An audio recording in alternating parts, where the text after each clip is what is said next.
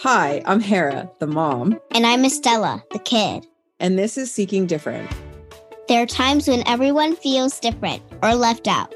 As a non-traditional mom and kid family, we're setting out to explore all the ways that families can be different. This is Seeking Different. Welcome back, friends. This is the first episode of Season 2, and we are so excited for you to join us for another season of Seeking Different. So we took a break for a bit to finish out the school year and regroup over the summer, and we have some exciting topics for you this season. Want to give everyone a bit of a preview, Stella? Sure. Isa and I are starting a new school this year, which will for sure bring some exciting adventures. And I'm also excited about school starting because this year you guys are going to be in a school that has more diversity of all types, racial, ethnic, and cultural diversity, and even diversity of family structures. So we will no longer be the only kids in the class or the entire school who will have a donor and not a dad.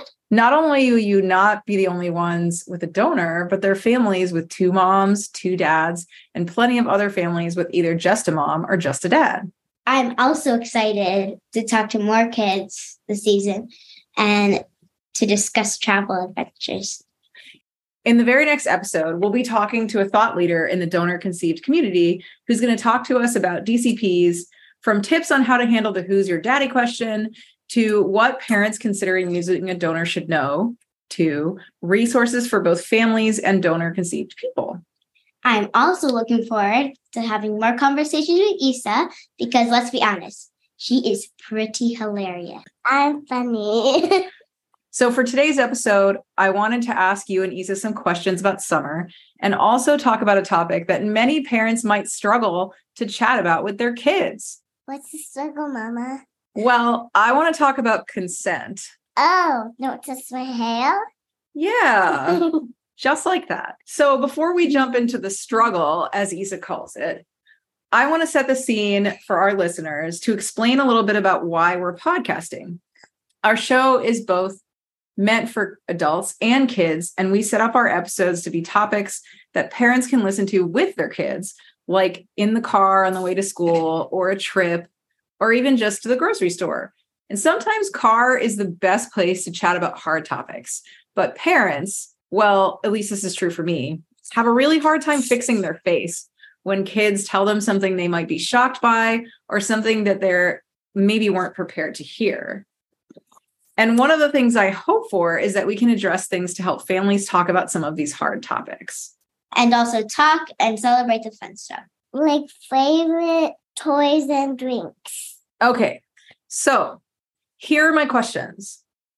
Do you guys understand the word consent?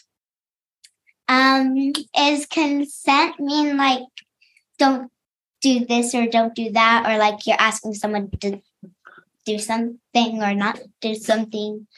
Well, so consent can mean something from like, hey, don't touch my hair. Or if someone's like, hey, do you want to come on a car ride with me? What if you said no and they dragged you on the car ride anyway? That would be illegal. Really?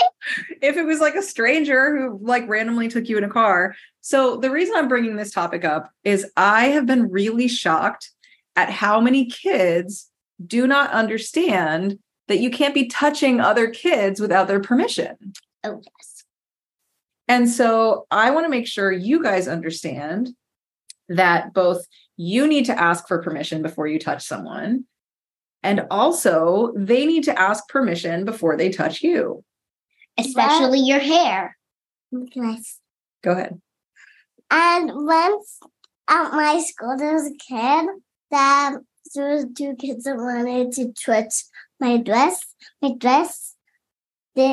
My dress contained colors, but they anyway touched it without my permission. They touched your dress without asking you first? Yes. That was not very kind, and they did not get your consent. So what'd you do? What did you do when they touched your dress without your consent? I just said, stop doing that, please. Just ask me first. That is a really great way to handle that. Good job, Isa. Okay, what about you, Stella? So sometimes at school, people they touch she usually like touches my hair. And then I like turn to her really fast and I'm like, ask first. And then she was like, okay, can I touch your hair? And then I'm like, not right now, but you can touch it later. So I'm actually surprised at how many adults don't understand this. Your hair is a part of your body. And you should not be touching someone's body without their permission. Adults don't understand? Yes, you would be surprised. I remember when I was in college, I was studying abroad in South Africa, and I was sitting in a very big auditorium. And I had a very large afro because I had just taken out my braids. And it was pretty epic and amazing. And so I understand why someone might want to put their hands in it, but you should still not do that because this is somebody who did not give you permission. So as I was sitting there, I felt a hand go inside my afro. Oh my gosh. And your mama flipped all the way out on them because it was weird. I was like, first of all, I do not even see this hand. Like, I did not see it. I was sitting in front of them and they just put their hand in my hair. They just took out their hand and then you felt someone like... Yeah. So like, I thought it was like a rodent or something. I was like screaming, like, what is in my hair?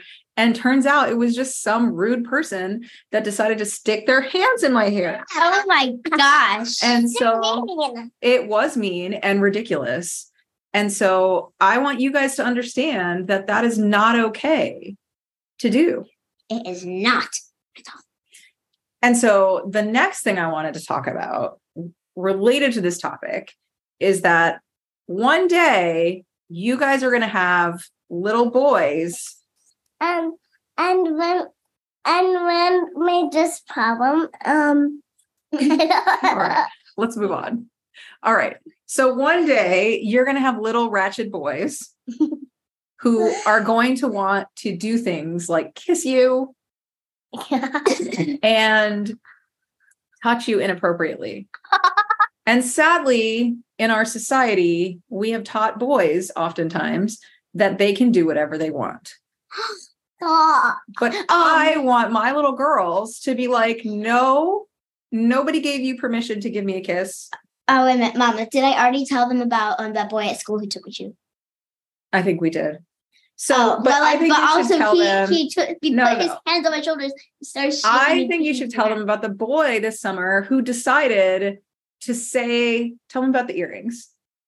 Wait, okay. So I had earrings, and then they were supposed to be like facing up like flower, like a bouquet of flowers, but except they moved down. And I didn't even notice like them going down. And then they looked like mistletoes to a boy. And then he went under my ears. He went under my ear. And then I said, "What are you doing?" And then he was like, "Well, your earrings look like mistletoes." And I was like, "They do not." And I was like, "They're supposed to be facing up like this." So what makes me irritated about this whole situation is that this little boy should have understood that even if your earrings both looked like mistletoe, which they didn't, and said mistletoe, that does not actually give him permission to roll up under you like he wants a kiss. Yes. And so what he should have known is that if he wanted a kiss, which my guess is you would have said no anyway. But if he had wanted a kiss, he should have said, "Hey, Stella, can I give you a kiss?" And then you could have said, "No, sir, I don't want to give you a kiss." Or, "Sure, you can give me a kiss on the cheek because I'm 9. And that's creepy.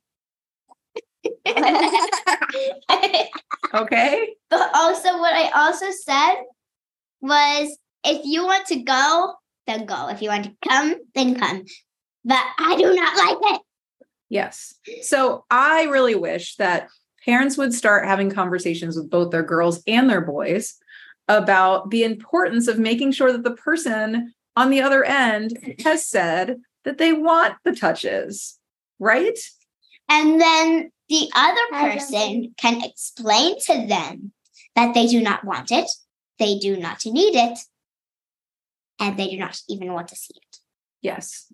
So if you are a mom or a dad out there, make sure you talk to your kids and make sure you understand that even if you have boys and you're not worried about the rape culture, you need to be, because your little boys could grow up to be rapey. What does rapey mean? So rape is when somebody has sex with somebody without their permission. That's just weird. And unfortunately, even though attempting to kiss a girl isn't rape, I think that the same attitude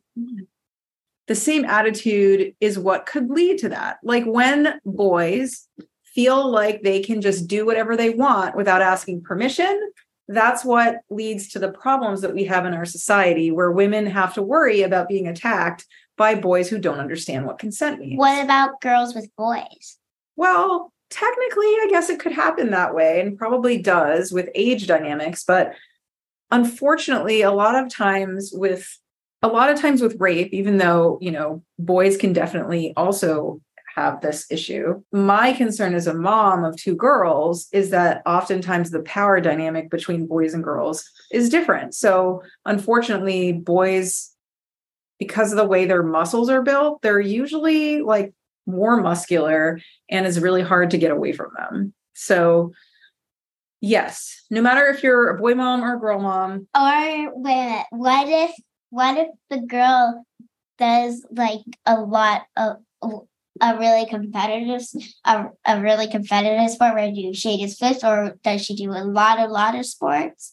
Like would the boy still be stronger, or if the boy is a little? But I feel like some boys are a little bit like taller than other girls. Mm-hmm. So and now I understand it. Okay, so I think that at the end of the day, no matter if you're a girl mom or a boy mom, you have to prepare your kids to understand that they have to ask for consent. And they also have to set boundaries with people and make sure that they are calling people out for their bad behavior when they get touched without their permission. Okay. Isa, what did you want to say? Went to summer camp, Sienna and Zola, they named of that. I went said, can I play that with you? And they said, why do it always have to play with Isa? Well, that's not nice. That's not nice. I also wish parents would teach their kids to be kind to other kids. Like you wouldn't say that to them, would you? Because that's mean. No. Yeah. All right. So speaking of camp. I still saying things.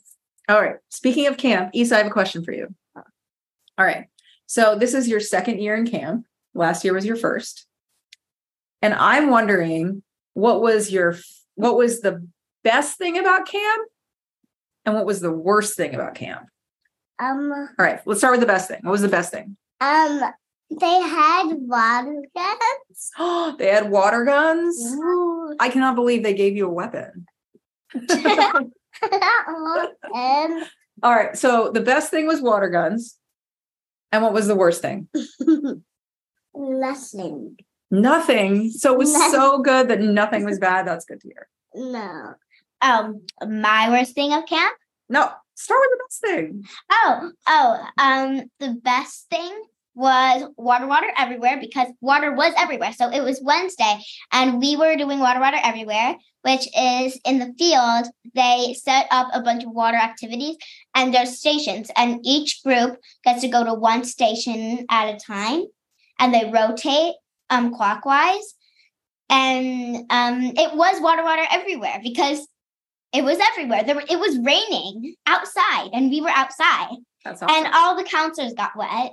All the kids were soaked, but also my pants got wet after. And the worst thing about summer camp was during hot lunch, I had to wait all lunch plus recess to get my lunch, and I had to eat it during swimming. So I am really excited next year about your school having lunch, and everybody has the same lunch and everyone eats at the same time, because sometimes the logistics of trying to deal with a school or a camp that has catered food is awful. So like in Stella's experience, they did not bring the lunch one day. until very late and she was super hungry. I was crying because I was the only kid in my class and everybody was eating in front of me, even the counselor. That is and I was crying because I was really hungry. That's terrible. It was I'm bad. sorry you had to deal with that. All right. Any last words, Isa, for the people? What people?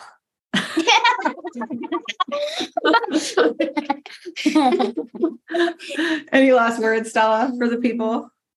Thank you for watching this episode. Bye. Welcome to Bye-bye. season 2. Thank you so much for taking the time to listen to Seeking Different.